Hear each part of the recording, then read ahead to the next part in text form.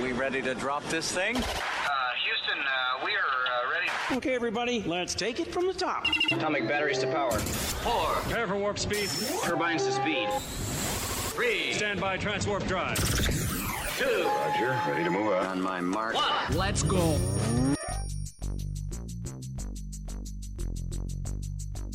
This is The Lowdown Sports Show with Drew Yes, sir. and BJ. Let's get at it. And it starts now. All right. Back in here for another episode of The Lowdown Sports Show. This show is brought to you by Fanatics and T-Public. I'm your host, Drew. And I'm BJ. And we're going around the association once again for the bajillionth time. No, not the bajillionth. Only Feels like 24th. I mean, Yeah, little Kobe times. yeah, Kobe. Around the association. The Kobe around the association, if you Last will. week was Jordan, LeBron. This week it's Kobe. There you go. And, going around the association. Got quite a bit NBA going on. I mean, it's NBA playoffs. They're giving out awards as well. We want to talk about those things. Had a little incident as well. We got some players showing out as well. Going to mention those. We got some highlights to show you guys for those watching over on YouTube or Twitch instead of listening. And on the WNBA side, we're around the corner from training camp. Not getting into training camp talk specifically just yet. Mhm. We're 10 days away from it, so we'll get it in next time. But talking some WNBA, got some storylines within the season to look out for. Some important things, some players on the way out the door. Will a certain team make the playoffs? A lot of potential for storyline in the WNBA this year, and some leaps. Which teams are going to make the biggest leap? What team is going to make the biggest drop in the standings this season? I think We're I gonna already hit know all of my that. answer. Hitting all of that on the WNBA side of things today, and of course, BJ's best. What's on Drew's mind? That good stuff. With it or quit it at the end. So make sure you stay locked for a jam-packed another edition of Around the Association here on the Lowdown. You. And that BJ guy, when he's ready, we'll get This it guy? popping. Yeah. Well, Drew, in honor of the day that we have happened to be live on, let's blaze it, man. Let's do it. Let's do it. I didn't mean to make you spit out your drink. Let's do it indeed. All right, NBA playoffs, BJ. Things have been going on. Round 1 is in full swing. Mhm. There's been some drama. Each series now has 2 full games played. Yep. So we're a couple of games in so far. Depending on who you think could possibly sweep, halfway through some series and just getting started in some other places. But there's been some drama early on. Had an incident with Draymond Green and Domantas Sabonis. There's been video out of the incident, and if you're watching, we want to get your thoughts on this here video between Sabonis and Draymond Green that's playing game 1. Let's take another look.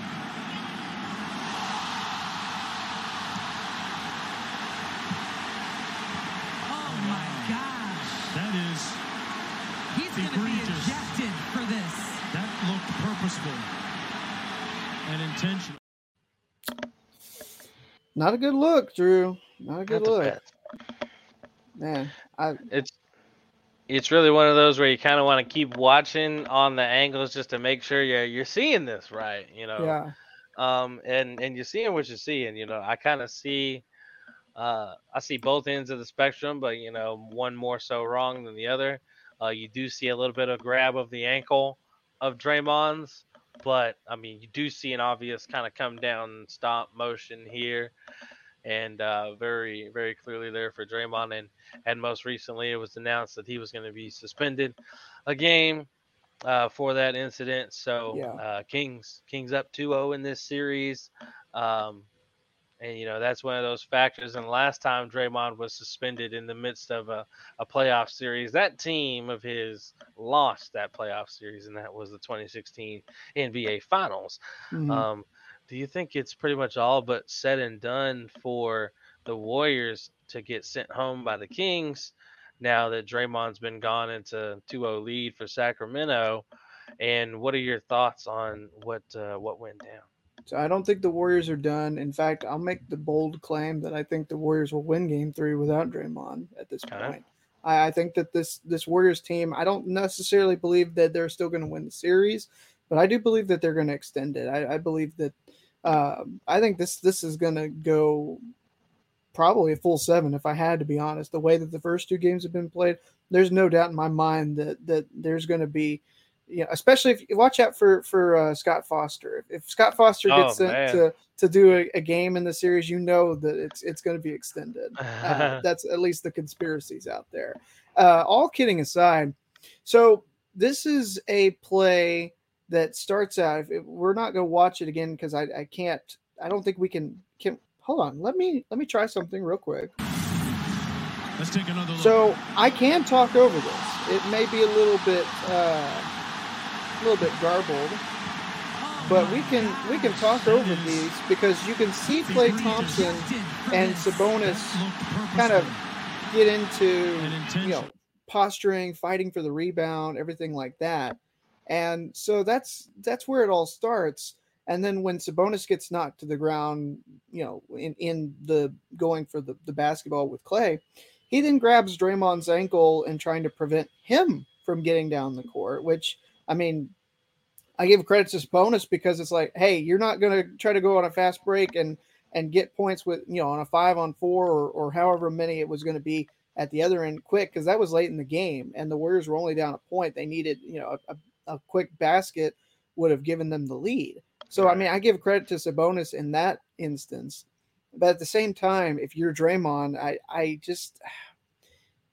I don't know why the stomp had to be, because, that's what it's being called and that's what it looks like. Draymond said after the game that he wasn't stomping. He's just got to put his foot down somewhere. I can understand that. But the way that he is acting in this regard is just not a smart play. And, if it were somebody that was, young in the league, somebody that didn't have a reputation, history. In fact, we've got a clip here, Drew. This is not the first time that Draymond's been, in the middle of some controversy with some basketball plays and fouls and everything like that. This really just goes to show how many times he's tried to get away with something like this. Draymond Green in front of that bench. Then falls into the body of Ariza. I mean, something's got to be called one way or the other.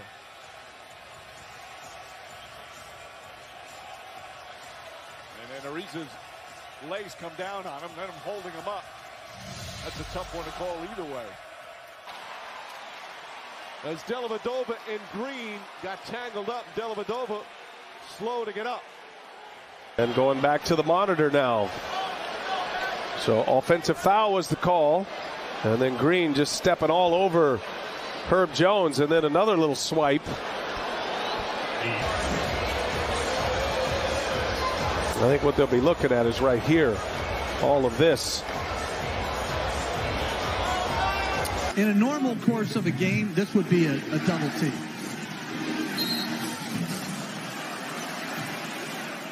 Brown took exception to Green's legs being on him as he fell.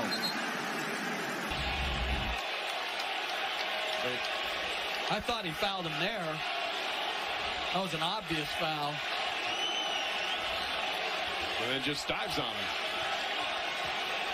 That's the right call. Battling. Golden State with the ball, down by just 1. 16 seconds. Golden State with the ball, down by just 1. 16 seconds. Monk puts it up. And Curry's got the board. Green gets put up. As he goes down, watch him grab Draymond right there. Now, that right there. So, as you can see, this is not an isolated incident. And this is the only reason I feel like, Drew, that Draymond is suspended for Game 3 is because it's a pattern of behavior. If you speed in the, on the highway and you get pulled over, the first time you get off with a warning or maybe you get a ticket, that's fine. Don't do it again and you're golden. But if you continuously have speeding tickets on your record and, that's just asking for, someone to pull you over and to take you to prison or revoke your license if you're a driver. So I don't understand why Draymond reacted the way he did. I understand trying to get back down the court, but I don't understand the play in that regard. Just did not need to be done because you really lost all kinds of momentum and at that rate. You're talking about a tech on Sabonis and, Curry's more likely than not to make that free throw. You're down 3 and you've got the opportunity to have the basketball back and, really get some momentum that you need on the road where you've struggled all season long and, go back home, even the series at 1, give yourselves a home court advantage and possibly get us a chance to go back to Sacramento, with a chance to finish it off in 5 or at least get a win in 6. If the Kings are able to extend it, if you play as well at home as you have all year. We talk so much about Draymond, how smart he is as a basketball player. And yet there are so many times that we've seen, especially in the playoffs, where I don't know if it's just trying to pull one over because he thinks he's going to get away with it. It's just dumb. Yeah, and Joe Dumars, the NBA VP, cited Green's history as a part of the reason for the suspension, and you kind of figured that was going to be a part of it anyway. Once you just see that we've seen this kind of stuff before, as you displayed in a whole highlight clip. Yeah, and credit to Reddit. I found that on NBA Reddit. Leave it to Reddit to have that So handy. somebody took the time and put all that together. I want to give credit where credit's due, but that's definitely something to talk about. For sure. So, he's going to serve his punishment, and we'll see if the Warriors can come back. I think they'll win Game 3 as well, too, though. So, they're really good at home. They get at least one at home, and I think this is the one that they get just to make the Kings kind of nervous. You're still talking about an experienced team versus a young team, and right. I really do like experience. Sacramento has had a really heck of a great home atmosphere this year. I don't know if that's something that Golden State just didn't expect. It was a close game in both games, down to the wire in Game 1, and then Game 2. I think the momentum started to change after that play and Draymond getting ejected. But it's going to be close. I feel like Golden State's got the edge at home in Game 3 for sure, and maybe even in Game 4 with Draymond coming back. But I think they'll be actually probably a little bit more efficient in Game 3 than Game 4, if I had to make a guess right now. I think we'll be tied up 2-2 by the time they go back to Sacramento. I think that's a pretty fair thing to say. How about the rest of the NBA playoffs, Drew? Though there's been a lot of good, interesting series. There's been a couple snoozers that we don't really have to talk about. Looking at you, Atlanta. Sorry, I shouldn't have, but Minnesota kind of the same way. They were at least competitive last night in Game 2, and it really took just a phenomenal effort from Jamal Murray, Drew, to get that win for Denver. Yeah.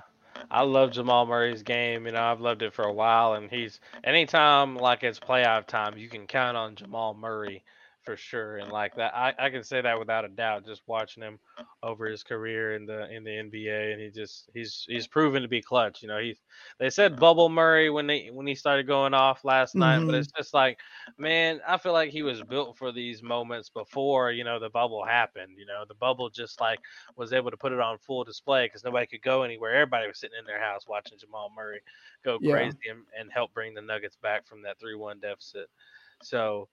He's just a gamer, pure and simple. And if you want to just label him as Bubble Murray, that's fine. But I don't think it's fair to him if you do. Yeah, I don't think so either. Really, I'm just trying to be nice. No, I get you. Jamal Murray though. You hear about the stats that have been popping out. He's got more 40-point playoff games than Devin Booker, Damian Lillard, Carmelo Anthony, Oscar Robertson, Karl Malone, Kyrie.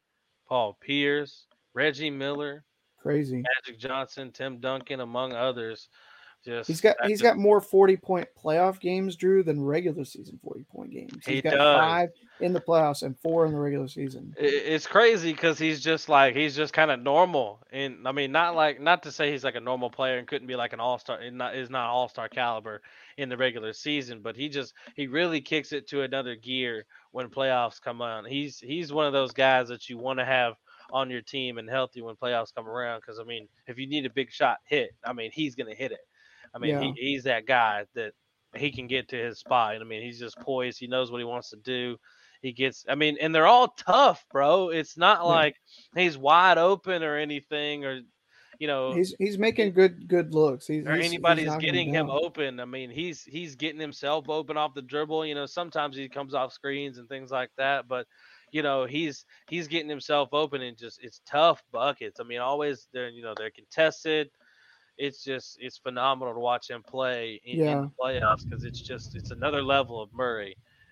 Just another switch is flipped when it's playoff time for Jamal Murray. We can watch a little bit of his 40-point outing from last night if you'd like to. I was gonna say he's got this. This is a bit of a long clip, but we can stop it at any time. Yeah, you can just check some of it out.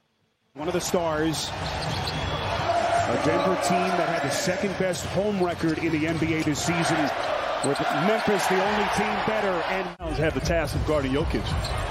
Jokic was overplayed, so they reset to Murray. Shot clock at 10. Murray thought about it. He'll fire. Splash! Edwards unable to finish at the rim. Thought he was fouled. Nuggets want to push. Gordon. I tell you, on that, it must have been a short film clip. Minnesota getting a little sloppy with it. Murray wants to push into the corner. This is Brown. All those games that Cat missed, 52 games with the calf injury. They just haven't played a ton of basketball together. As Murray comes up with the interception. How good has Murray been here at the start? It's a little bit more. As Edwards can't put it down in tight. Murray on the launch. Splash!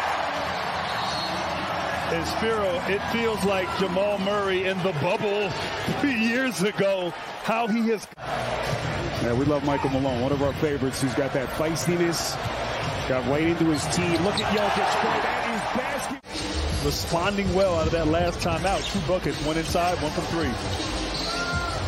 There's Murray on a fade. Unbelievable. Ball with 1 second on the shot clock, Spiro. All right, Monty, thank you very much.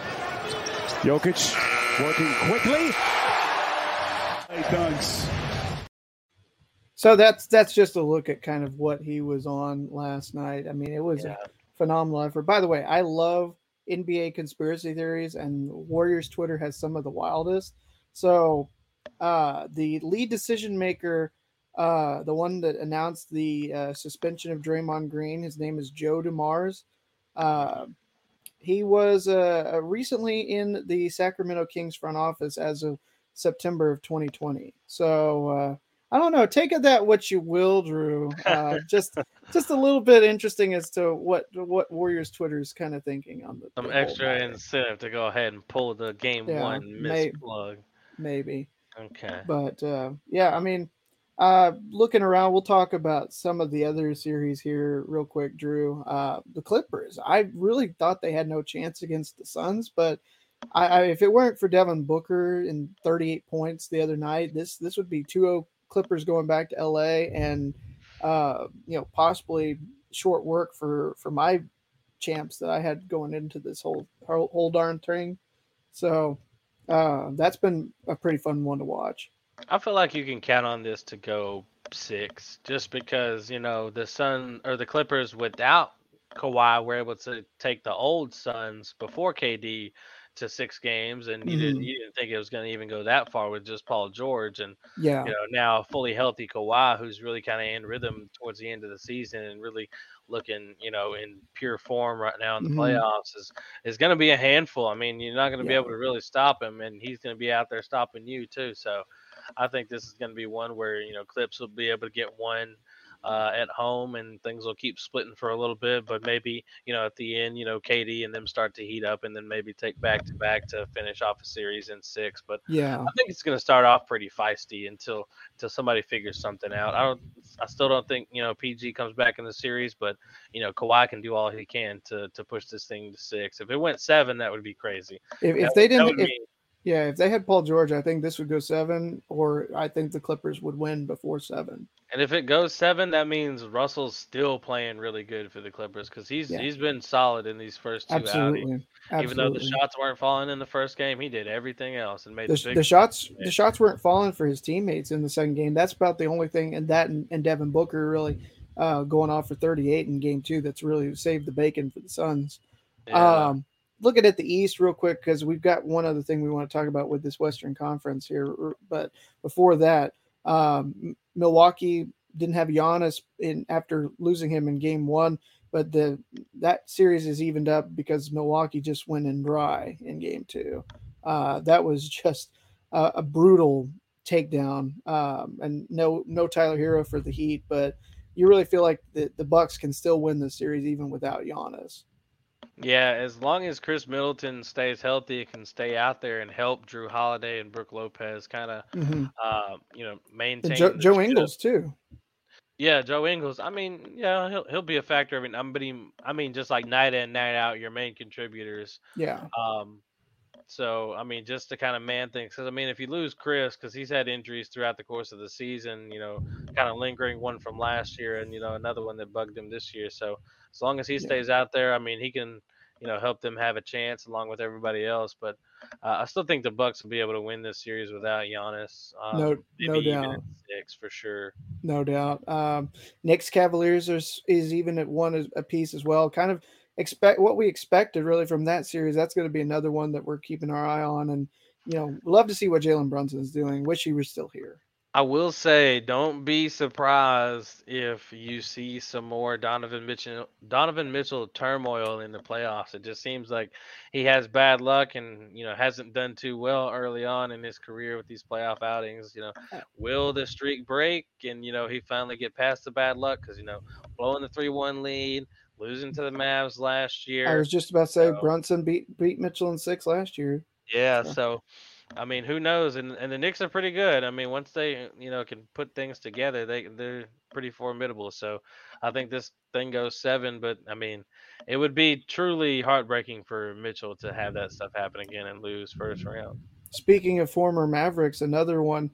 Well, actually, another 2. The last time that Spencer Dinwiddie trailed 2-0 in a series was last year against the Suns. We all remember how that one ended. Do the Nets even have that same kind of a chance against the Sixers, or is it just kind of wistful thinking for Dodo and DFS?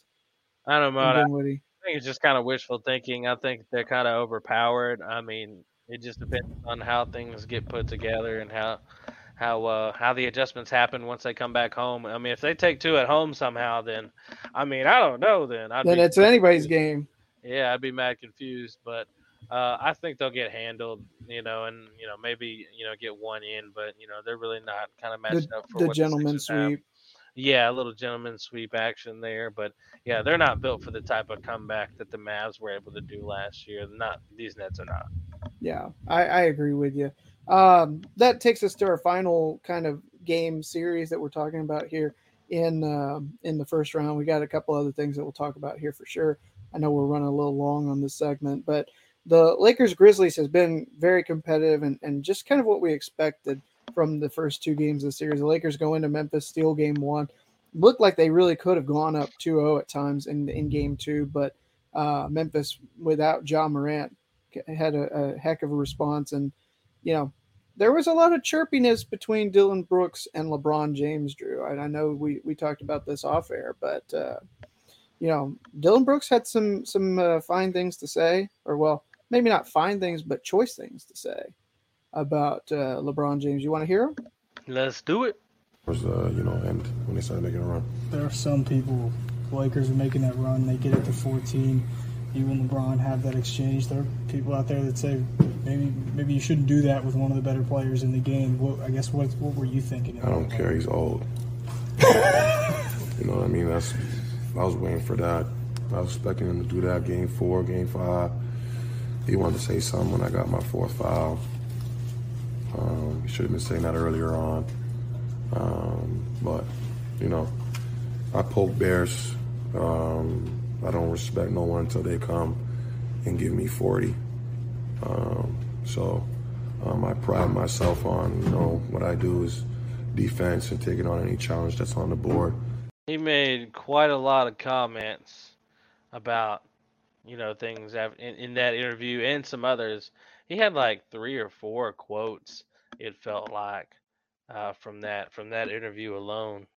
He was saying a lot of wild. It seems like every time you encounter one thing and you come back 1 second later, you see another quote from Dylan Brooks over here. Dylan Brooks had all types of things to say, and we'll just see what type of response we get from LeBron James here. You know, I was saying on Twitter, you know, you can expect a LeBron 50-piece incoming now. You know, you expect LeBron to respond in some type of way. They're coming back home.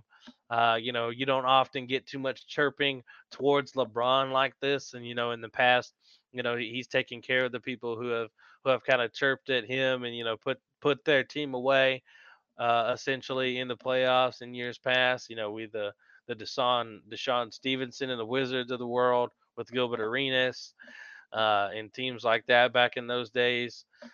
So plenty of times that it's happened. The Raptors, you know, encountering LeBron time and time again. They're trying to chatter. But, you know, just this time, Dylan Brooks is doing a whole lot, and he just hasn't done a whole lot himself.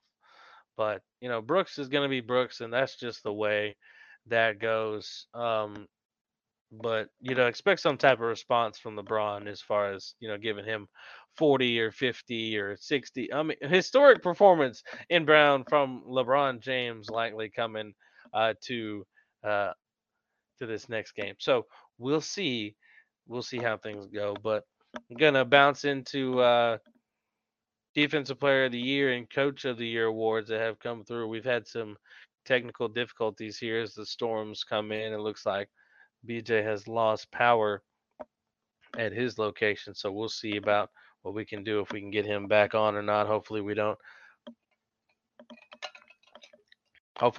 encounter too much trouble with that. And there he is. Hi, back in the mix. This is a first for me. So normally we've done the show and afternoon showers have come in and we've been fine. This is the first time that I had the power go flash off, and well, there with that goes the Wi-Fi. So I had to, when that came back on, we were in good shape, and so I'm back. Well, welcome back, Mr. BJ. We got some breaking news. Breaking news, huh? That Kawhi Leonard is out for Game 3. Oh, wow. Kawhi Leonard out for Game 3. Well, Scott Foster did his job as helping the Suns extend the series. Now the Suns are going to still capitalize and take advantage of no Kawhi Leonard on the road. They'll win this one. Maybe do you think the Clippers are just kind of packing it in now, so you don't use too much Kawhi because you know you're not getting Paul George back? You saw what the Suns are capable of. I don't know why you would, because if they were gonna pack it in and try to play the matchups and the seeding and everything like that, they would have done so back at the end of the regular season, so they didn't end up in this spot against the Suns. And if they're not, though, BJ, shouldn't they now? Because they'll be down 2-1. There's no way they come back against this team.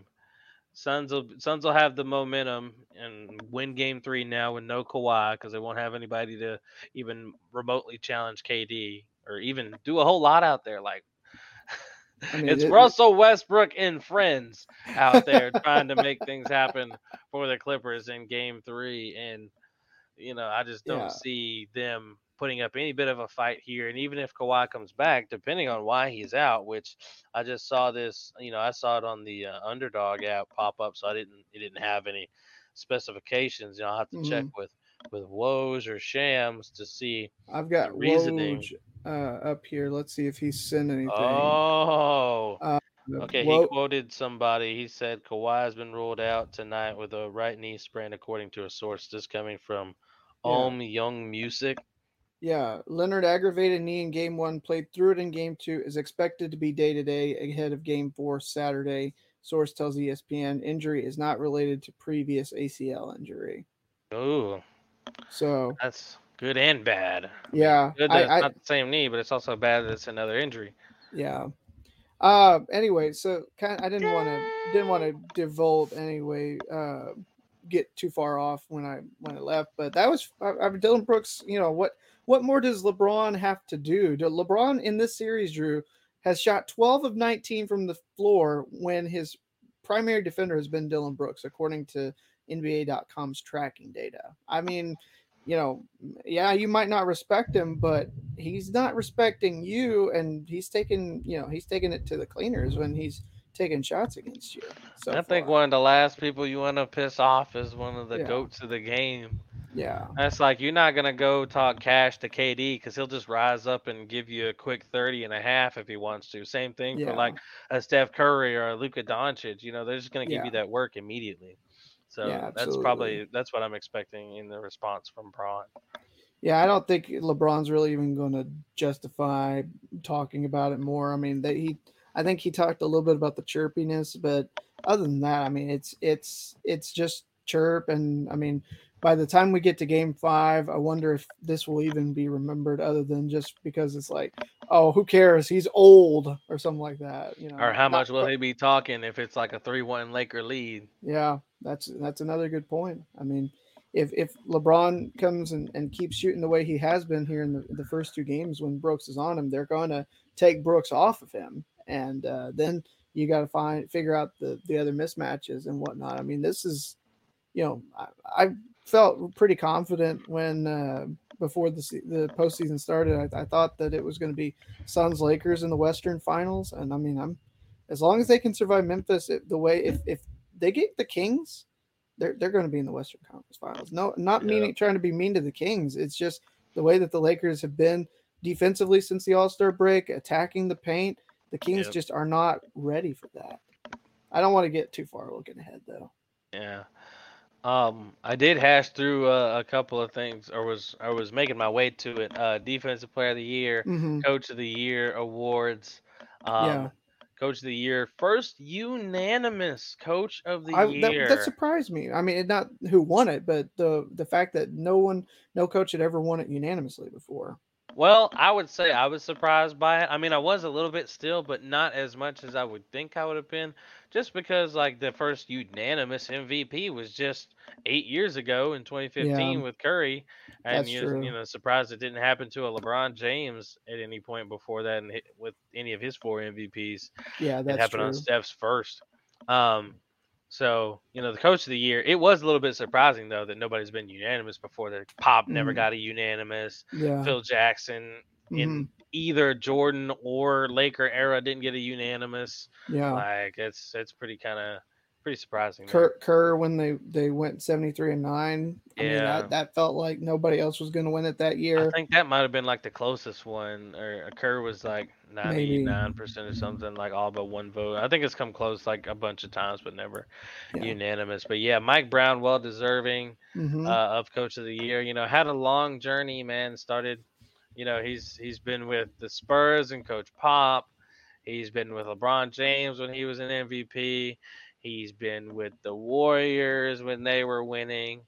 You know, and you know, now with the Kings, I think he had another stop too. I'm missing it, but you know, just a long journey, and he's been coaching a lot of stars along the way, and he got Coach of the Year back when he was coaching Cleveland. Mhm. I believe as well too. Yeah. So, I mean, Mike, that's just a story of kind of longevity, just continuing to get good at your craft as years go on. Because I mean, he's bounced from head coach to assistant coach. You know, it's been a back and forth thing for him over the years, just trying to get back into the proper landing spot for him, and he's really killing it out there in Sacramento, and they've got a nice bright little future. They're going to be a feisty team versus the Lakers. I mean, you think the Lakers see the conference finals that they face the Kings. I think they see a tough matchup. I mean, it would be a nice handful for the entire series, probably for the Lakers, and I could see that going 7. Absolutely. Yeah, absolutely. And that I mean, the longer that it takes the Lakers, if they are to make the conference finals, the better off whoever ends up being, whether it's Phoenix at this rate. I mean, if unless the Clippers can figure out a way to come back, if they it's most certainly losing Game 3, and then however they respond back in the series, whether it's the Clippers, the Suns, or the Nuggets in the conference finals. If they play the Lakers, they want this Memphis series to go 7. They want that Kings or Warriors series to go 7. They want an exhausted Lakers team, because I mean the Lakers have been one of, if not the best teams since the All-Star break, especially defensively.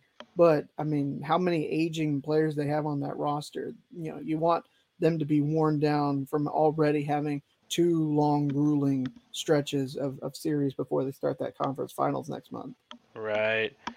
And last but not least, on the NBA side, Defensive Player of the Year is Jaren Jackson Jr.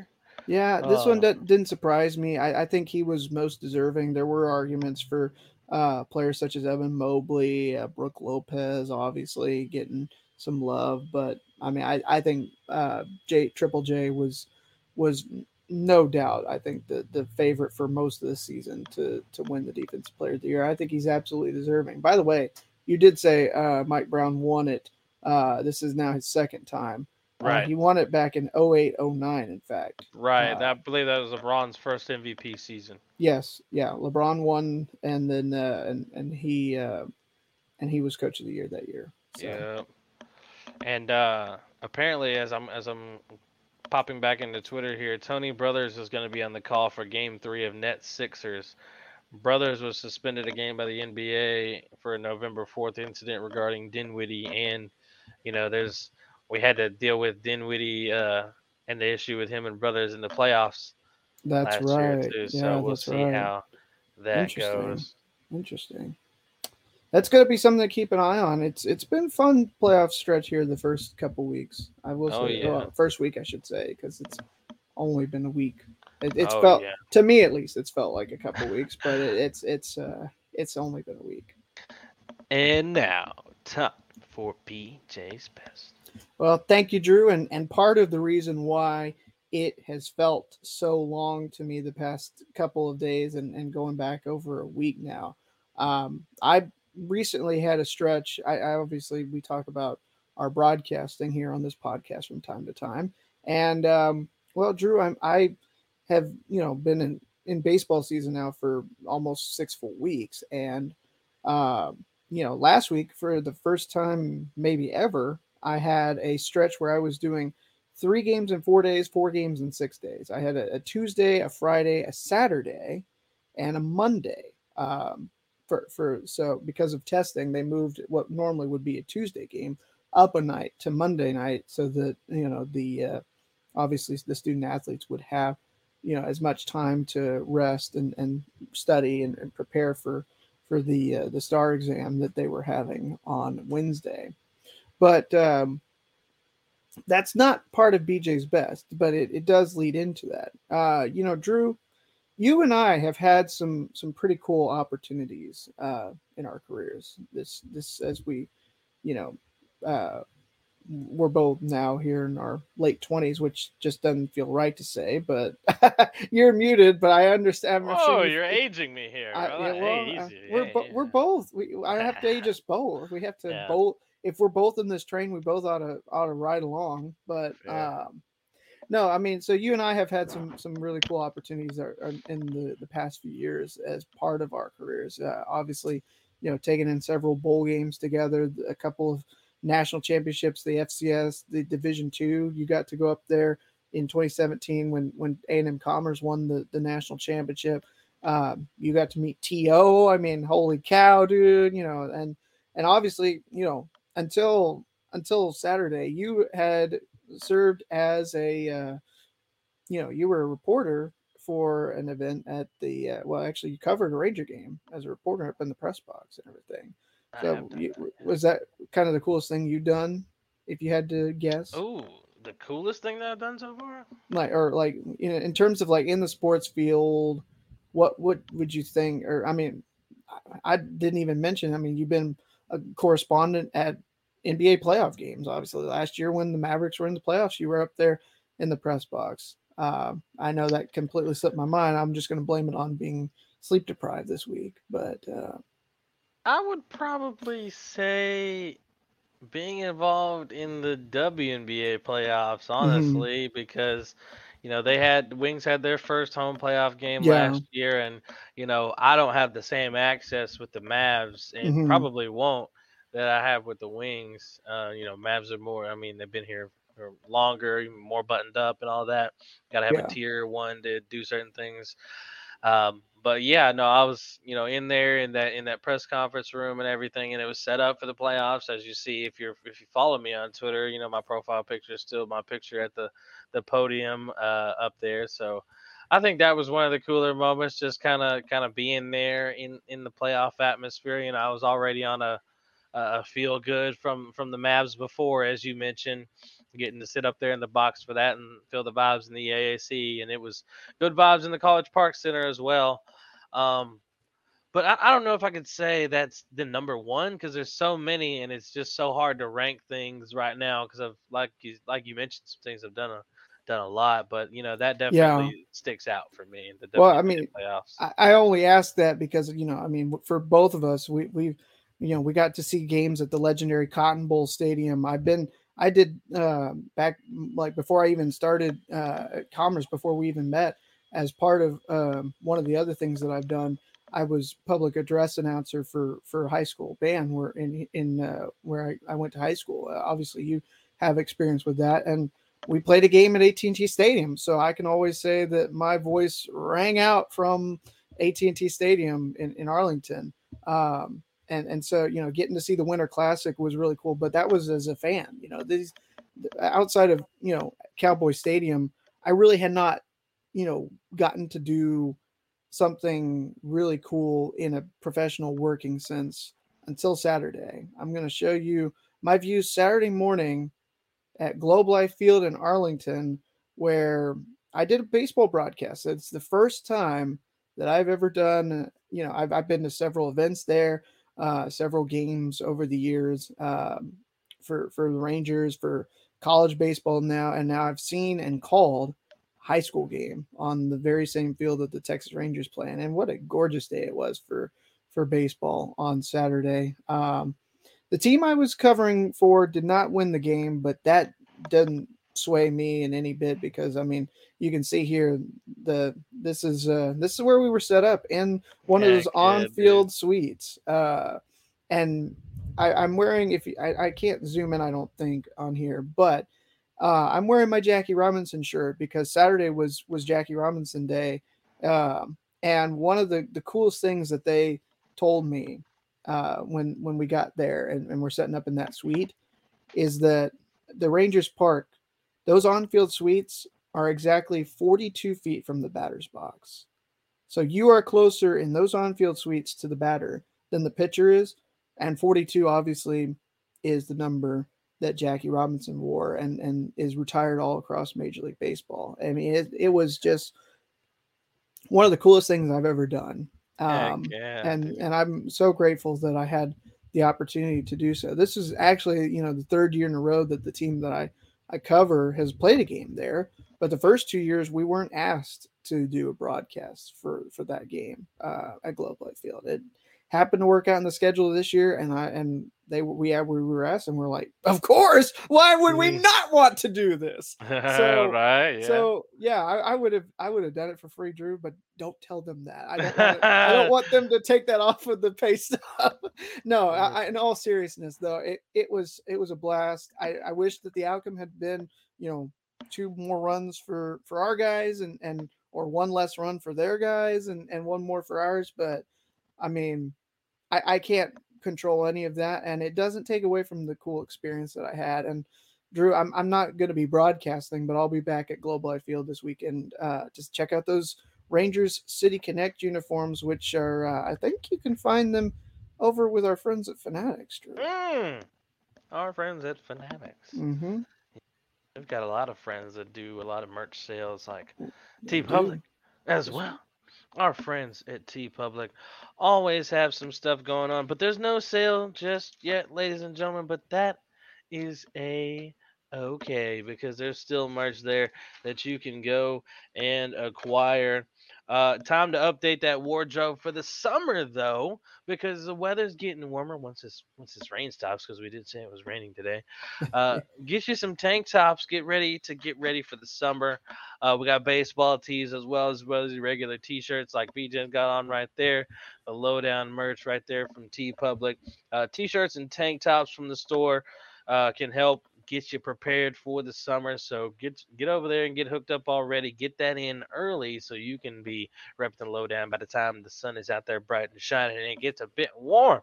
So get linked up with the lowdown over at T Public and use our link in the description to go make your purchase today. And BJ mentioned Fanatics. I would like to get some of those Rangers jerseys. Maybe put a custom. Maybe get the lowdown on the back of one of these, or Uncle Drew. Maybe both. That sounds. I like that. That you can do custom jerseys over at Fanatics. Yeah, you can. You got a lot of options if you're looking at Fanatics, Drew. I mean, NBA, NHL playoffs are underway, as we've talked about. Only one place that I would go to get my playoff merch, and of course, that would be our friends at Fanatics. Those Rangers are looking good to start the season. Winners of 4 in a row, 5 of their last 6. They won a series in Houston, Drew, for the first time in 5 stinking seasons. My goodness, can you believe that?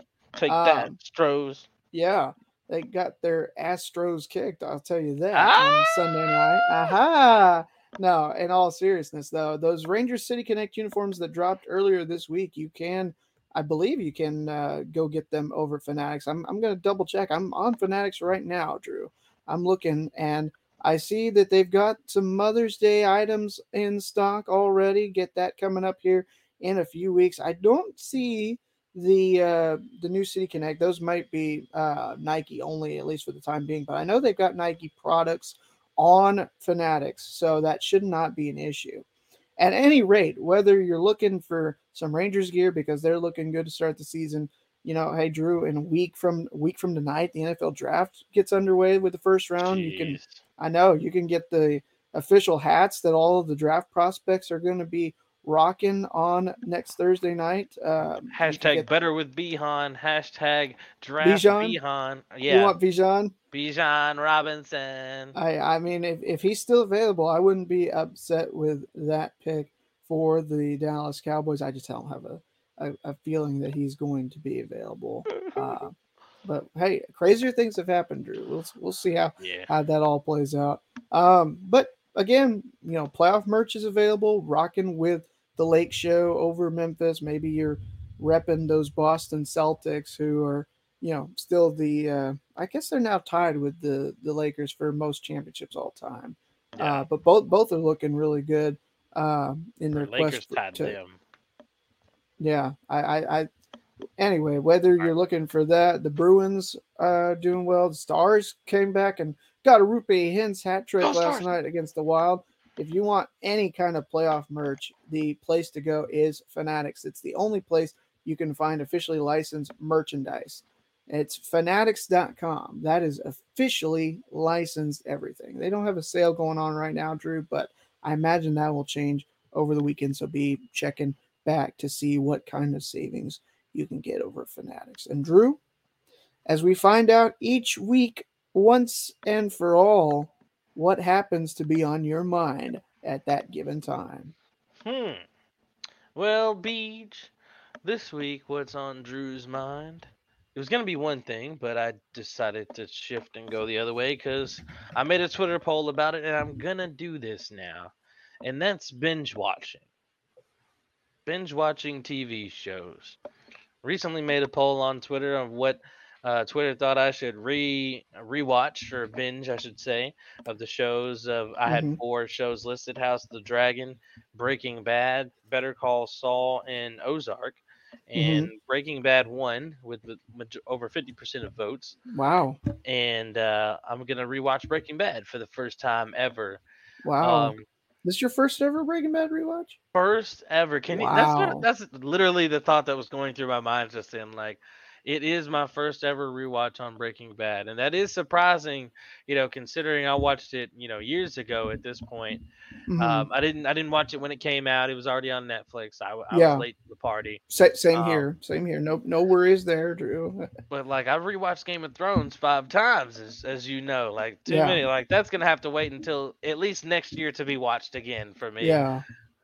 So, with what's on Drew's mind today is like it's binge watching in general. BJ, what shows that in the past you have been sucked in and binge watched? Like legitimately, you didn't do most anything else that day but binge watch that show.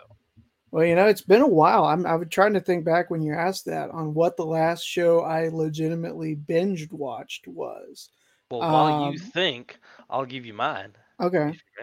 Yeah, go ahead. For me, one is definitely Game of Thrones. Obviously, I was immersed in that. I soaked into the couch and watched that for 2 weeks.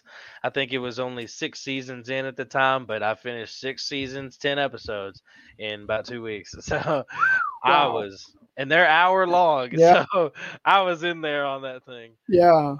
Another show, but it's not one of the big noteworthy name ones that everybody just pops around, the Breaking Bads and all that. It's Person of Interest. Oh yeah, I remember that one. Have you seen it? I've seen a few. I don't think I ever watched it all the way in its entirety, and certainly haven't binge watched it. But I remember good things about it, and meant to take more time to watch it all. I was not expecting to be as immersed into it as I was once I got going, because I was like, oh, this type of show, and Taraji P. Henson's in it. I'm definitely gonna check this out. And then, it starts off all right. And then I'm like, okay, this is kind of interesting. And it's just like, because it became to where I'm like, oh, so this is going to be brand new every episode type thing. Like it's a whole different, like, you don't know which way he's going. So it was just one of those that had me locked into the couch and watching for a while. And it had a lot of episodes in it too. And a decent amount of seasons. And it got more interesting and stuff. Kept going along, new wrinkles and all that. So that's another one of those shows.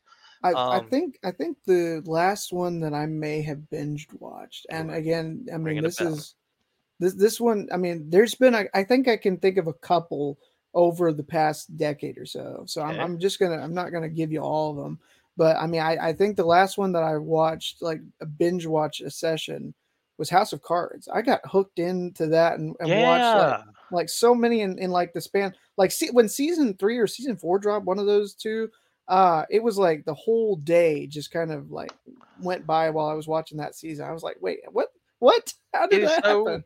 It is so interesting that you mentioned that, BJ, because we talked about this on Lions After Dark. That's right. Back when it happened, because back when the Kevin Spacey thing happened, you Mhm. were so distraught that it was happening and he wouldn't be back in the House of Cards. Yeah. And like the next season, I don't think was the same compared to everything. It definitely was not. I watched that one, and how I've come to view it, and this is my official headcanon. It doesn't have to be anybody else's, but it helps if you're kind of, like trying to make it make sense to you with all the taking out what Kevin Spacey did and everything like that.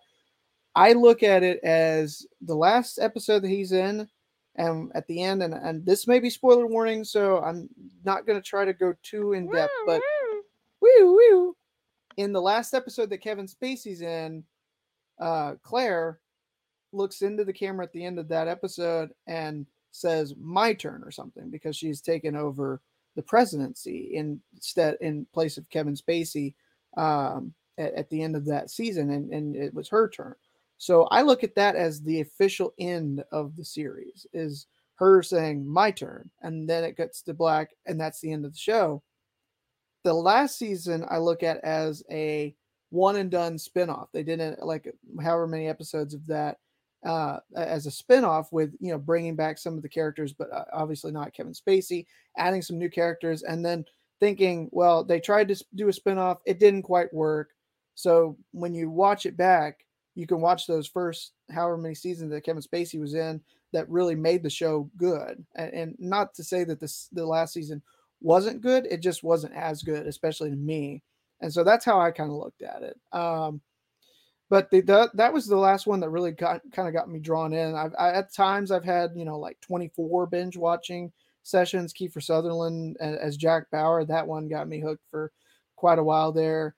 And then Designated Survivor. That was a great show that I got hooked into for a binge watching session. But the first time I really remember binge watching a show, I had gone on a clip of watching 2 episodes a night, and I figured I would take a month to watch it because if I'm limiting myself to just 2 a night, there were 62 episodes. That's 31 days. That's a month. I get to the last half season, the last 8 episodes of Breaking Bad, and wouldn't you be darned if I didn't watch them all in one sitting? They were that good. It was so good, that many back to back, and that I couldn't. I was like, I have to stop, but I'm like, I can't stop now. So. Breaking Bad and Better Call Saul, those 2 shows they just get better by the season, it feels like, and then they just cap off so perfectly. Absolutely, yeah. And Better Call Saul's another one that's sucked me into the chair and got to watching. I have not done a Better Call Saul rewatch. That may be something. I haven't rewatched either, but they're all seasons are on Netflix now as of that's right. this Yeah, past Friday. I started a rewatch and then kind of got busy. I haven't gotten back to it. I got into the 3rd season of Breaking Bad in my rewatch, and once I find some more time and life settles down a little bit, maybe I'll get back to that. But I think I started that late last year after Better Call Saul ended. I meant to get back and finish watching that again, but how stuff goes sometimes. Yeah, and the one of the other ones that sticks out for me, this is probably my last one, just because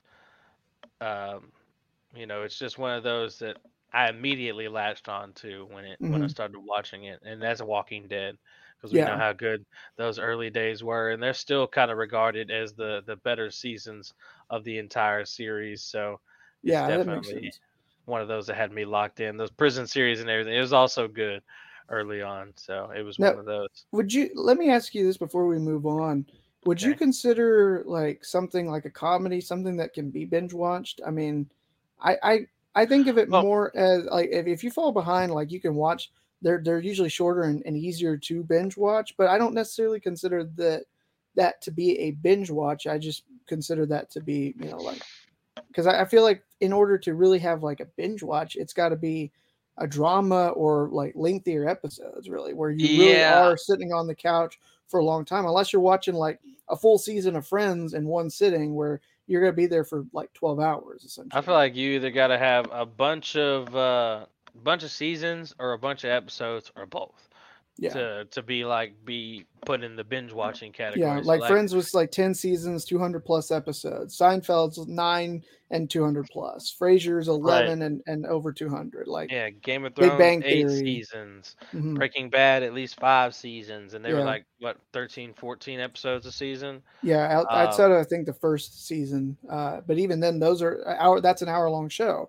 So you're gonna already be looking at sitting there watching episode, for 40 minutes or 40 plus minutes each time that you watch. And Better Call Saul, 6 seasons, hour episodes, so I mean, they got to be kind of, if it's short, if let's just say if The Office was like, I don't know, 5 seasons and they have those 20-minute episodes, then I mean, it could be considered a binge watch if you watch it all because it's 5 seasons worth, but it's The Good Place only did like 4 episodes, and they didn't really, I don't think they were more than 13 episodes a season, but that is really good to watch as well. It's just a shorter binge. Right, because it just kind of levels out different, like a certain amount of so you could have like 3 seasons and then 20 episodes a season, or like for Peaky Blinders is like 6 seasons or like 6 episodes, but like 4 seasons or something like that. So, and I mean, you could binge that still, but I mean, I feel like you got to have something in bulk to be able to call it a binge. I think you're right. I think so too. So not like one season. That doesn't count. Like it. You did binge it because you finished it in probably a day or 2, but I think I've done that with a couple of Netflix shows. Like there was one that had Kristen Bell. I think she was in a Netflix series that was like a spoof of like housewife murder or something like that, and that was funny. I watched that in a day. There was the Paul Rudd, like where he's got like a clone of himself, where there was 2 of him in that show. I watched that like a day because they were like, like 8 episodes and they're like 20 minutes each, like of course you're going to watch them all in one sitting. Like it's too easy to not like to pace yourself for a show like that. But for other shows, I really don't think that you could. Yeah, a whole lot of levels to what's binge watching. Yeah, and that may be our poll question for this episode. Yeah, what do you consider binge watching? Absolutely. But yeah, that's what's on Drew's mind this week, because I'm gonna binge watch Breaking Bad, and I intend to start Peaky Blinders here pretty soon. I've heard a lot of complimentary things on that. I've seen a couple of good quotes from it, so it makes me interested in checking it out too. Heck yeah, Drew. I mean, I'm more than happy once you get caught up to season 3. If you want to, just because that's where I am already. If you want to kind of like watch and we can talk about like a different episode. We're not going to start a new Breaking Bad podcast or anything like that. I mean, after 10 years of it being off the air, I think that'd be the wrong time to start a new podcast about Breaking Bad. But yeah, that's what these little mini segments are for. So, But all right, man. Well, I appreciate that. That's good stuff. Just be careful and don't binge and drive. I guess that's the best, especially if you got some long road trips or whatever. You'd be tempted to want to put a show on or something that you could listen to, but I wouldn't. Yeah, won't be doing all that. No, and so all right. Well, that's going to take us into our WNBA segment, Drew, and obviously we got some. Like you said, we're only 10 days away from the start of training camp, and so we're going to talk a little bit about that. But you got some breaking news just before the show started of something that the W has a new media partner for this season. Oh, well, yeah, I don't have that release up. I have it right here. Okay, go ahead then. So it says that the WNBA, it's on screen as well, Drew. WNBA and Scripps partner on a multi-year agreement. It's not just this year, but a multi-year agreement for Friday night spotlight games with Ion Network. So if you're, looking for your Psych and Bones and Criminal Minds, binge-a-thons, that's going to be preempted on certain Friday nights starting this summer for the WNBA with a multi-year agreement during Friday nights on Ion. So this is the first sports league to enter into an agreement with Ion. And, as for me, I do another show that talks college football, and we've talked about the, validity of Ion in negotiating media rights deals. That really does with getting the WNBA. It feels like this adds some legitimacy to it, because now you've got the Friday night spotlight game on Ion during 2 windows Friday nights over 15 weeks from late May, when the season starts, May 26th, to September the 8th. Friday night schedule and windows are going to be the details of which games are going to be on those networks are going to be announced at a later date. But all games will be available nationally, as well as games made available just on a regional basis. So like locally, there are some like over-the-air channels that are Ion as well, Drew. Like here in the DFW greater area that we're in, I don't know if you know this, but if you've got like an antenna that can, get the digital video signal, channel 68, I think, something like that, is actually Ion, believe it or not. Oh, really? Yeah, so you don't even need a cable subscription, but you need to find out for sure which what network in your market would be Ion if you do have one. So obviously, there's press release. Kathy Engelbert had some sayings. She said, thrilled to partner with Scripps to expand the league's media horizon, reach basketball fans in greater numbers. Access to watch WNBA games is in high demand, and Scripps' dedicated Friday night lineup of WNBA games on Ion will become much desired appointment viewing for WNBA fans. So, Drew, this is huge. This is big because we've talked about, wanting more availability to get more games out there, especially with the uncertainty of Bally going forward and the regional sports networks that have a lot of these, WNBA games. And if you don't have League Pass, you're really going to miss out until Ion comes in and says these games are going to be available for you now. Yeah, it's good to have that other avenue for games to be broadcast on, aside from the national, ESPNs and things like that. So people watching their shows will be like, they'll have another way to be able to watch the game now, and maybe it'll entice people to purchase League Pass once they see this. Like, oh, I didn't know about this. This is over on Hmm. Ion now. I'm gonna be watching this. It's come on every Friday night. Yeah. It could be a part of people's routine and things like that. Just watching WNBA on Friday nights when it comes on Ion. So, Hmm. I mean, you got to try every avenue that you can, and you already mentioned that Ion's trying to kind of be legitimate with what they're doing there, business wise, working with sports teams. So it's definitely a step in the right direction. People watch Ion. There's all the time. If you watch the crime shows or whatever, Hmm. that's gonna pop up on Ion. Whether the weekends are the prime time to put some reruns up for people that aren't doing anything to sit back and watch Yeah. some good You old talk about shows a like that. binge-a-thon, man. Yeah, for sure. So just to get you primed before you hit your binge-a-thon for the weekend, watch some WNBA basketball. I Heck think yeah. that's a cool deal there. So I mean, whatever gets the league more exposure is something that I'm in for. Yeah, well, And we both have talked about the need for multiple options and more availability for these games. So yeah, this is a big step in the right direction in my part. and definitely looking forward to like the numbers as to if it translates to anybody mentioning that they saw this on Ion and it made them want to get League Pass. I mean, there won't like people won't always do that. Not everybody leaves reviews or anything like that and Hmm. why they did whatever, but there will be some. So as long as you see some results from it or like a fair amount, then I think it's going to be a good sign going forward. But still, Yeah. more opportunities to watch the game is good. And now for Ion, there's a multitude of possibilities because as we get talking about this upcoming season, what kind of storylines do you think Ion would choose to highlight, and what do you think they're going to kind of focus on at least early on in their scheduling if they could pick?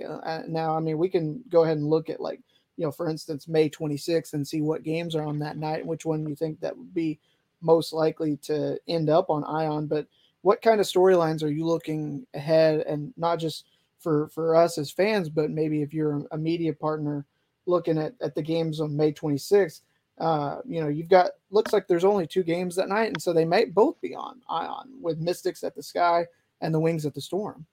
Well, one thing that definitely will stick out as a storyline, it's something that's going to linger that was a storyline last year that also floats over to this year is Mm-hmm.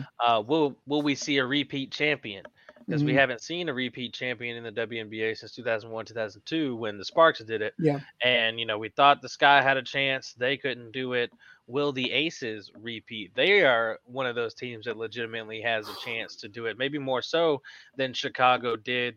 Chicago's maybe kind of looking Yeah. like a more so A one and done. a one-time run thing. But Mhm. the Aces are more loaded to be able to do it twice. They have the Yeah. firepower there, and now got a little bit more depth to be able to do it. But they've got some opponents standing in their way. The big Giants out in New York with their new super team Mhm. and everything. A healthy Washington Mystics is scary, and the Yeah. league is just getting better. Yeah. But that's definitely something to kind of keep an eye on. Do the Aces have what it takes to repeat as champions, or will the Liberty get their first championship of their franchise's history? And that's something that's a storyline as well. Will that newly formed super team that's got just about every piece that you can think of, and just I don't know. I don't know where the weakness is early on. I mean, we'll have to see once they play some basketball if they have any. Yeah.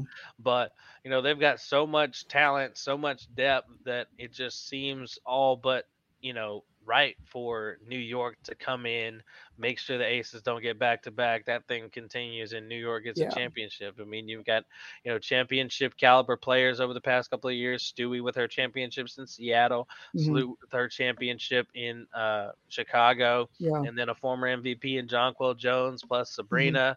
Depending on who else you keep over there, you got Maureen Johannes as well, Dee Yeah. Richards, and just a host of players out there that make you one of the deepest and one of the better teams in the league. And it's not like Yeah. you even need your bench for long. I mean, if you can manage it how the Aces managed it last year, at the very least, with just a little bit of bench, a whole lot of starters, then I mean you're good if everybody stays healthy, because those are the best, most of the best players in the league right there. All Absolutely. 4 out of the 5 starters were all WNBA first or second team this last year. So I mean that's quite the lineup to be walking into things with. So I think that the bench is going to be a factor for both the Aces and the Liberty, because just like we kind of talked about, you talk about needing those players to stay healthy. For the second year in a row, another storyline, I don't know if you were going to mention this or not, there's more games this season than there were last year, and more more than there were 2 years ago for certain. And so that as part of more and more games being added to the schedule, the health of starters, especially, asking them to play, a couple more games, and then, keep that intensity and ramp it up as they go for the title come the into September. That's going to take a lot out of some of these players. And so really it is going to be interesting to see kind of can the Aces do that again with the way they manage their bench, or is the health not going to allow them to, is what my question is when I talk about those teams. Because I mean, obviously, like you said, they're two of the best rosters in the league. And it just concerns me because we've seen super teams in the past, and through no faults at times of their own, it just hasn't worked out because something like an injury kind of derails it all. And I'm not wishing that or anything, because I mean, Drew, let's be honest, the best thing that, you talk about when we had the women's Final Four that you got to go see, which I don't think we've still gotten a chance to talk about on the podcast, at least at some point. We'll see if we can make that work. But you talk about star power that was in that Final Four when you had, Aaliyah Boston, the number 1 draft pick, with her South Carolina team that was undefeated, trying to go for back-to-back national titles. Iowa with Caitlin Clark, how much she's done for the sport. LSU and Kim Mulkey, Angel Reese. I mean, and obviously Virginia Tech, who was kind of the, when you're talking about those 3 teams, especially, they kind of are the redheaded stepchild through no fault of their own. But I mean, you were a win by Connecticut away over Ohio State, away from possibly one of the greatest women's Final Fours of all time, and it still was a really fantastic one, in all honesty. But that helped the women's basketball on the college level to grow in viewership this year. I think the best thing that the WNBA could want for viewership to raise even more so this year, not just with these media rights deals, but I mean, gotta feel like a New York Vegas matchup in the finals is just what the W would want. Oh yeah, I mean everybody's got to be clamoring for something like that. I mean, you want the best versus the best, if you can muster it up, and that's your ideal matchup. As long as you can make something like that happen, teams are as healthy as possible. Going throughout the course of the season. So, I mean, you mentioned the 40 games. Like, how will that be health wise for teams? You got 4 extra games. Can the Aces pull 4 more games during the season? Plus, a lengthy playoff run, because, the series now, going around another year of that. So, but, they have Candace over there now to help as far as, adding more pieces to what they have. And yeah, I mean, you could still have some nice big time matchups at the top. I mean, if you see Liberty Mystics, I mean, I still think that would be a whole lot of fun to encounter there. But I mean, everybody's you're wanting Aces and Liberty to see if it's going to be, and then it goes down to, will Aces repeat? It goes down to the first 2 things we mentioned here for storylines. Will Aces repeat? Will New York get their first championship? Yeah. So, I mean, those are probably the bigger ones of the year. Other minor ones maybe, like can the young Indiana Fever, come up from the slums of the W and squeeze into the playoffs? They have a lot of young talent. Kelsey Mitchell out in front leading the team, and number 1 pick in Aaliyah Boston, number 2 pick last year, Alyssa Smith. A lot of good depth players. Will they be a better young team than the Young Wings were? Will they win more? It's a good question out there. What will the LA Sparks look like? It seems like it's been a new mix-up of a team out there, for a while now, and just what will they look like as a team? And the Atlanta Dream, who were looking like they were going to make the playoffs the majority of the year and then fell, at the very end and just barely missed it. Prime with a lot of, some offseason moves and some draft picks, looking really good going into next year to being one of the playoff teams. Will the Storm be able to make the playoffs without Stewie and Sue Bird? Will Jewel Lloyd have enough to squeeze into the playoffs? So, I mean, will they be able to do that? And the famous quote from putting on screen many episodes ago from James Wade: he doesn't effing plan on losing. So yeah, where will the sky fall as far as the playoff race goes? Well, the sky is not falling. The sky is not falling. If like, obviously not trying to make a joke or anything, but if everybody thinks that just because Chicago had the mass exodus, I really don't think that. I mean, they're not going to be another where they were the past couple of years atop the standings board. I still think they're going to be a playoff team, Drew. Obviously, we'll talk more kind of about what we think when we get to the season predictions, but I still think they're a playoff team. And the Phoenix Mercury and Brittany Griner's first season back in the W, will she go back to MVP caliber form? Because she was in the running, like battling kind of for it the past couple of years before she went away. But DT's potential final season, if right, I was sliding into that too. Candace Parker's as well, because it's been in question for the past couple of years. So last dances for some of the greats of the game, 2 of the top 10 players in WNBA history. Yeah, I think Candace is more likely to play after this season, especially if the Aces don't win the title. I really don't. I really am surprised that DT came back this year, but I mean, with Diamond going to be out with the baby and everything like that, I think that there's, I really don't know if she's going to be able to make, anything other than this one last run. That's just me. I've been wrong before, but that's kind of how I feel. And I don't know how much more she's got left in the tank. As exhausting as last season was for them emotionally, with everything going on with BG and just kind of the infighting that you just don't normally see out in Phoenix. It's really going to be interesting to see what they've got. Yep. And we'll see how see if DT can have a healthy season, because she's been a little bit injury plagued over the last couple, even though one of them she made it, her and her team made it to the finals. Yeah. So definitely going to be interesting to see, possible retirement tours. Can teams, go back to back like the Aces? Can the Liberty win their first? How will other teams shake out? There's some minor stuff that can pop on here. I mean, we might be able to pop into some more storylines as we get figured out on teams as they battle for training camp, which starts in 10 days from the recording of this episode, 9 from the release.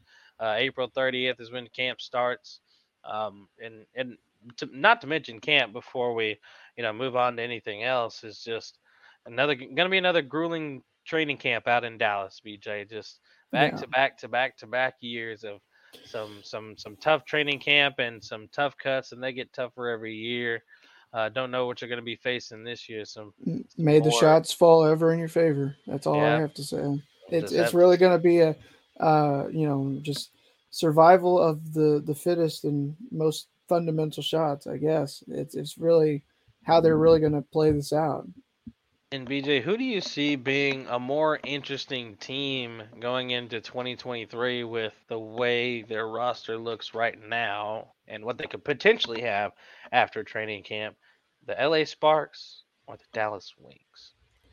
Well, I mean, me, I'm not one to normally take biases. There are a lot of good things to like about this Sparks team, but I still do feel like it's going to be interesting as, with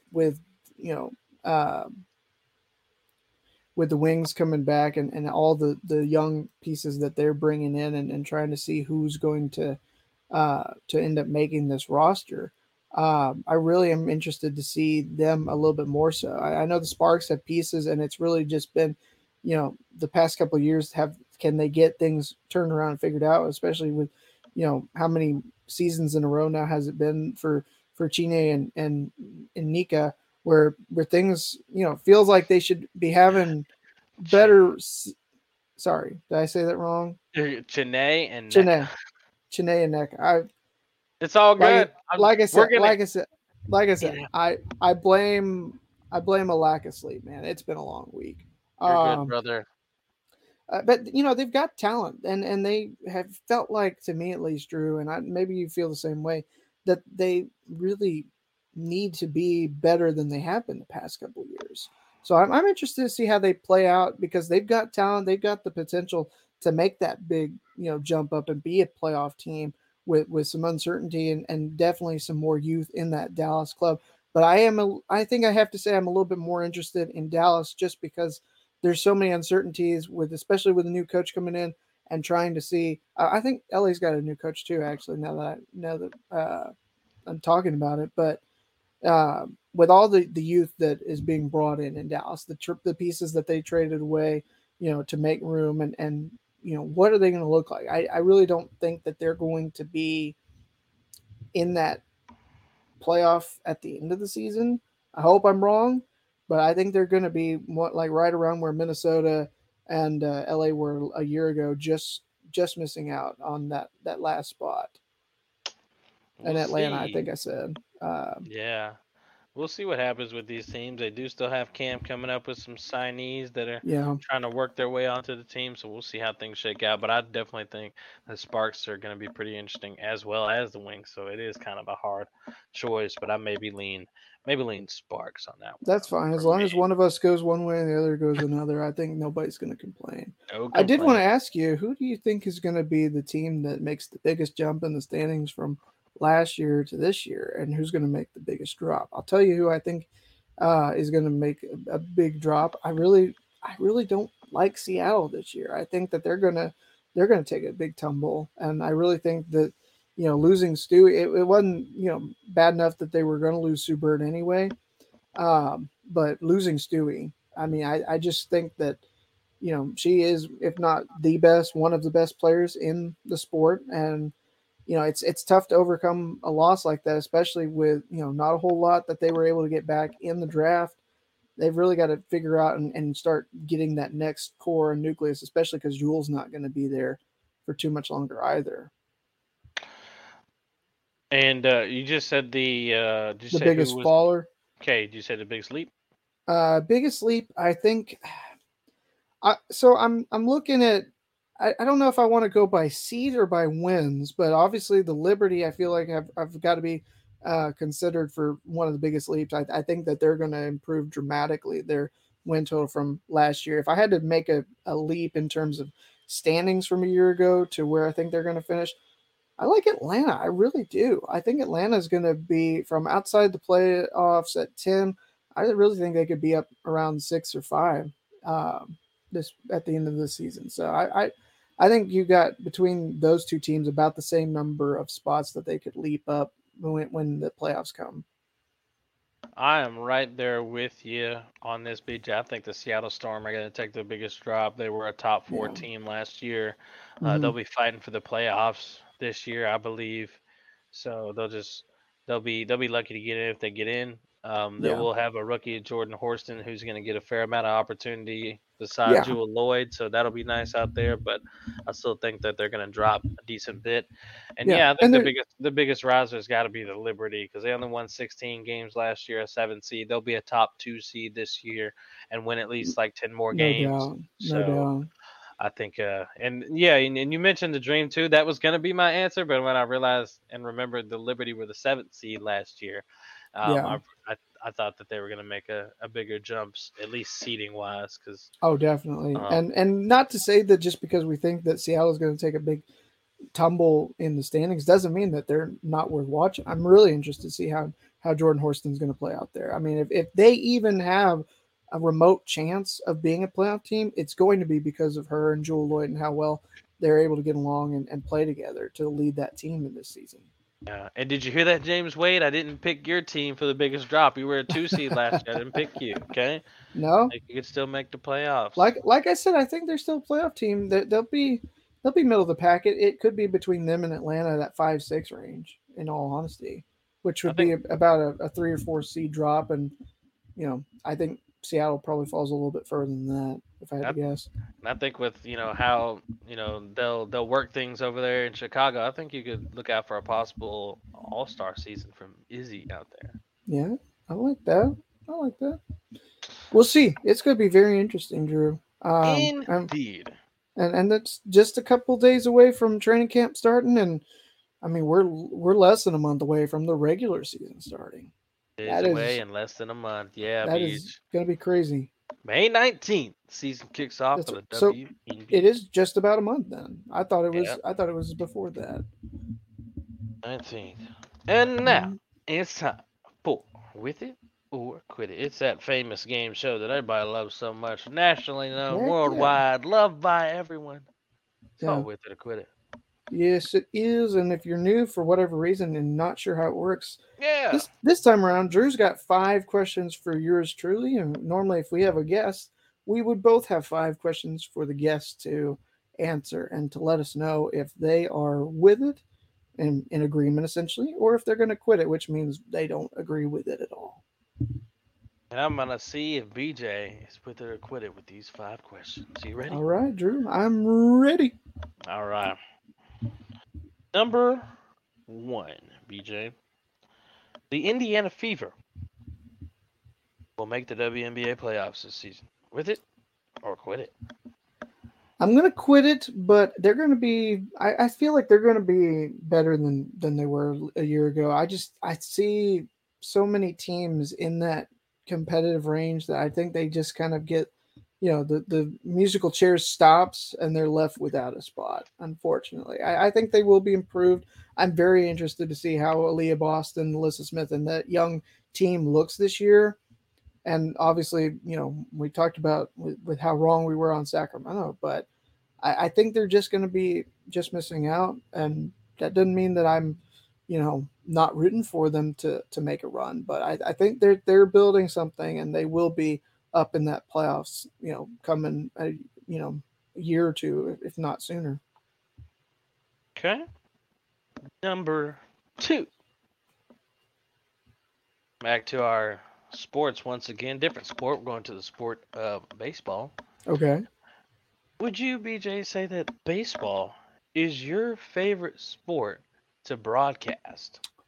With it? Oh. With it?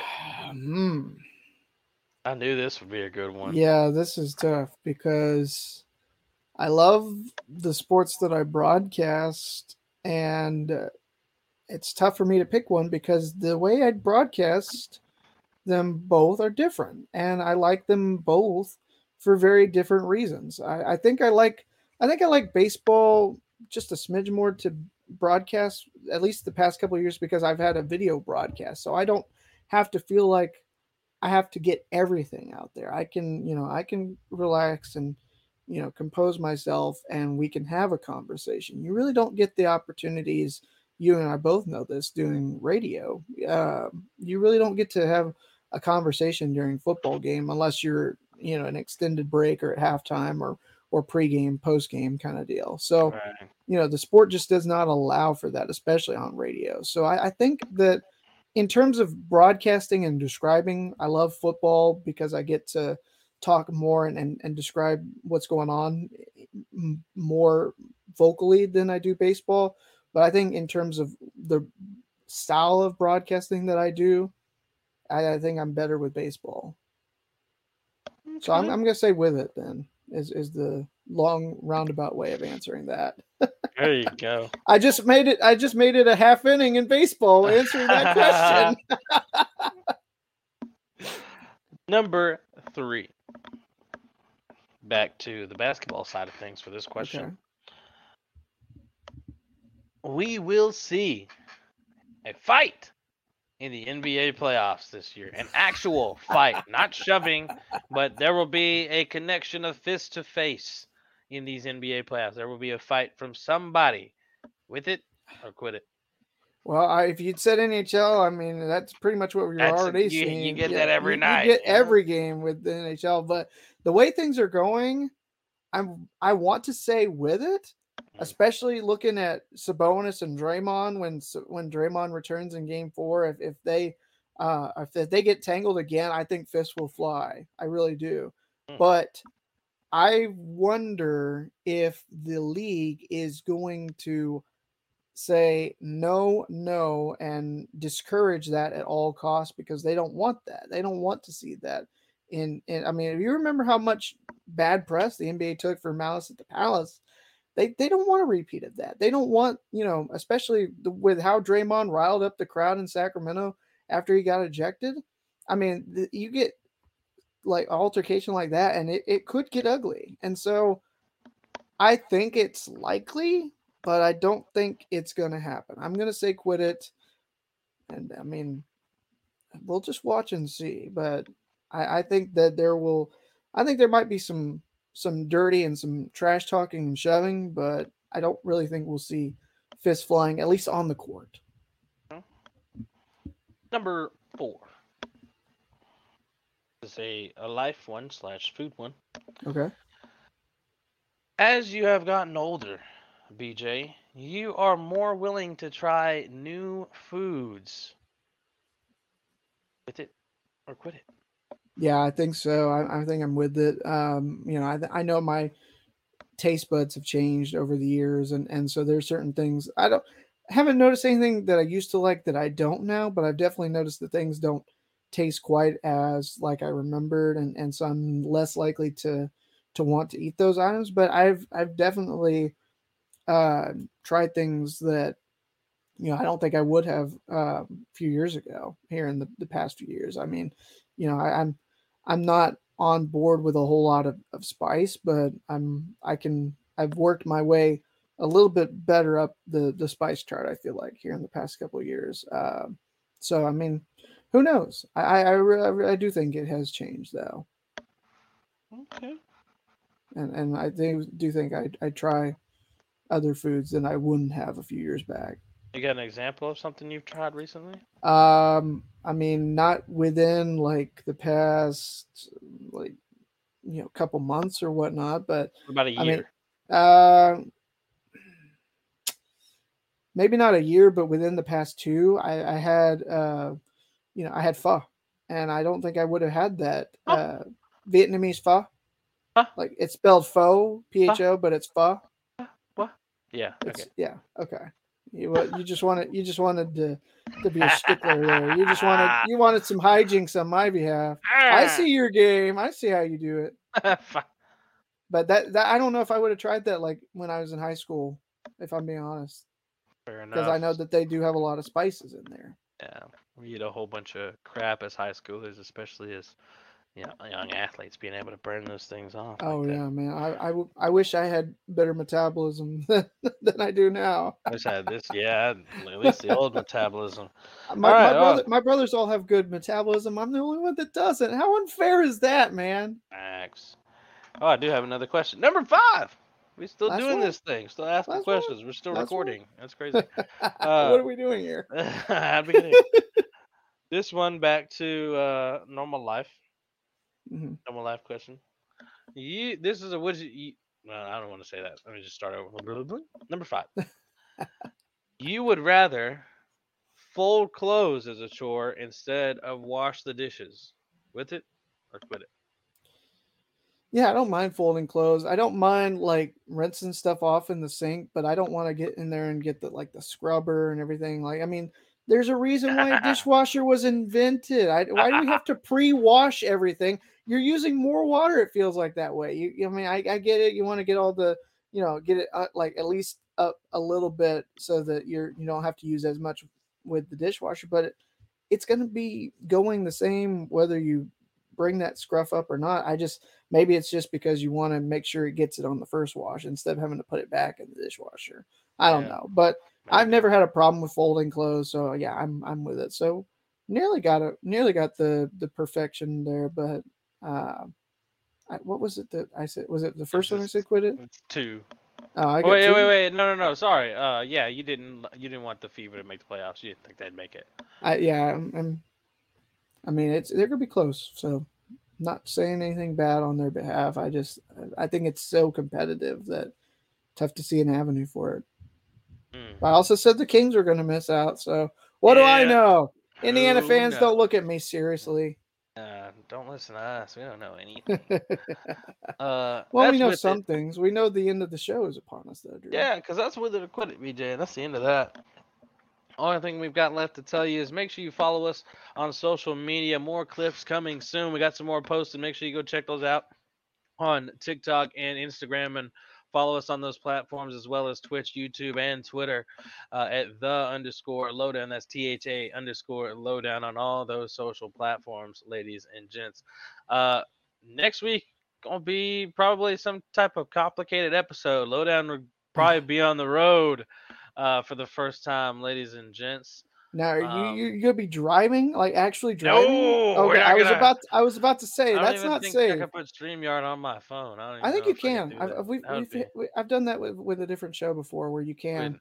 You would definitely have to captain the ship, and I'd just be like, "Oh yes, BJ, the Atlanta Star Trek Dream, Enterprise here for Atlanta Dream training camp is going to be fantastic." As we're driving, and then hit the brakes. Sorry, I'm at a red light now. You can ask me another question. Oh, jeez. But we'll Yeah, see. Lowdown will be different different this next week, and we'll be having a guest on sometime soon. And after that guest, I'm going to be inquiring about another one that BJ and I mentioned before that's been on the show a couple of times. Was in one of our first 3 episodes, I it believe. was So really on, and he's an he's- OG of the show, and he's got some big life updates that we want to talk yep, to him he's about. got a and- new team, so we gotta Mhm. ask him about what life has been like over there in Texas. in somewhere in Texas. That's all we'll say, because if we say too much more, they'll give it away. But I mean, we probably already know who it is. And maybe even see if we can get on his replacement from his old school, because there's a new hire out there already. But you'll just have to stay tuned to find out, ladies and gentlemen. But make sure you go follow us on those social medias and stay tuned for the next episode of The Lowdown. Peace and chicken grease. Where's my fingers?